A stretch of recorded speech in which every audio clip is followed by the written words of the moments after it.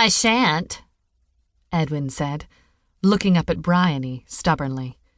She sighed and bent down to tie her charge's laces for him. He glowered down at her, his arms crossed as he fidgeted his feet every time she tried to grab a firm hold. "Edwin, I know you miss your mama and papa, but making both our lives more difficult will not bring them home any more quickly," she said, looking up at him, praying that for once he would accept that he couldn't win his own way. "I cannot bring them home, nor can Mr. Bailey, nor Mrs. Dalton." He winced a little as she spoke of the elderly butler and the kindly housekeeper.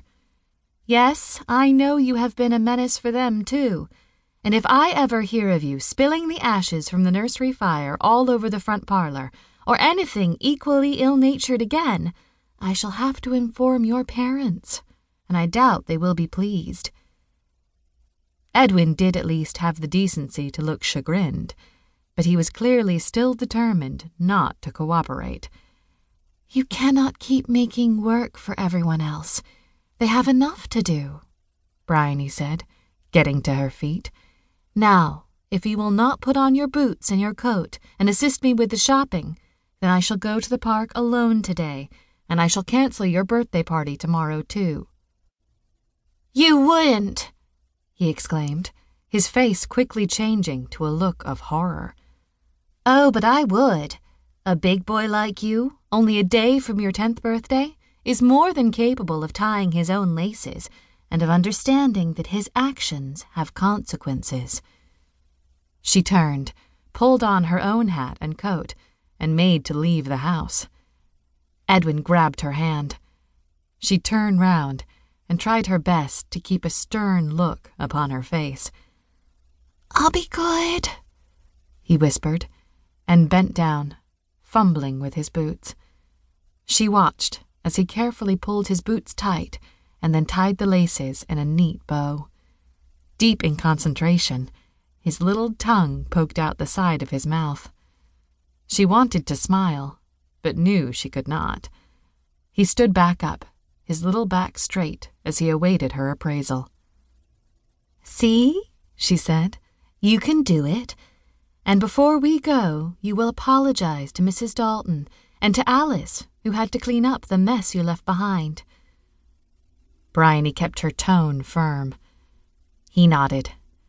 Bryony was new to being a nanny. She usually worked in the kitchens, assisting Mrs. Wilson, who was the finest cook in Baltimore, but the unexpected departure of Nanny Purvis, just a day after Mr. and Mrs. Haverthwaite had left to go to New York for a month, had meant she'd been forced to step into a role she was ill-equipped and utterly inexperienced to undertake.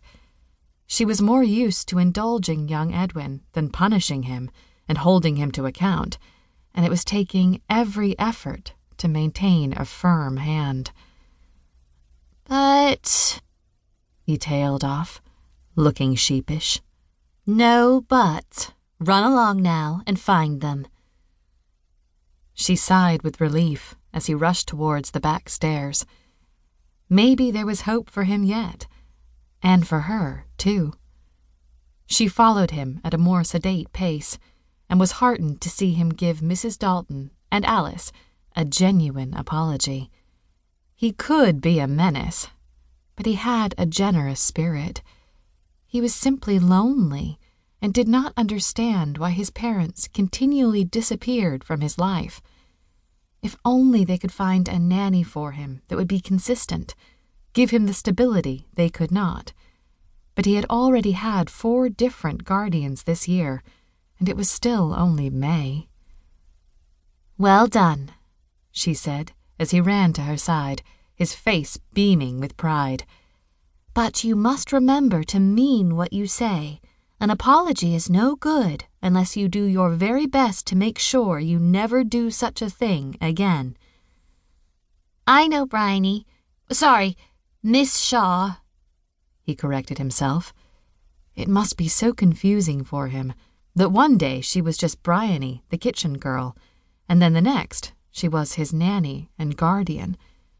She put her arm around his shoulder and guided him back upstairs and out the door.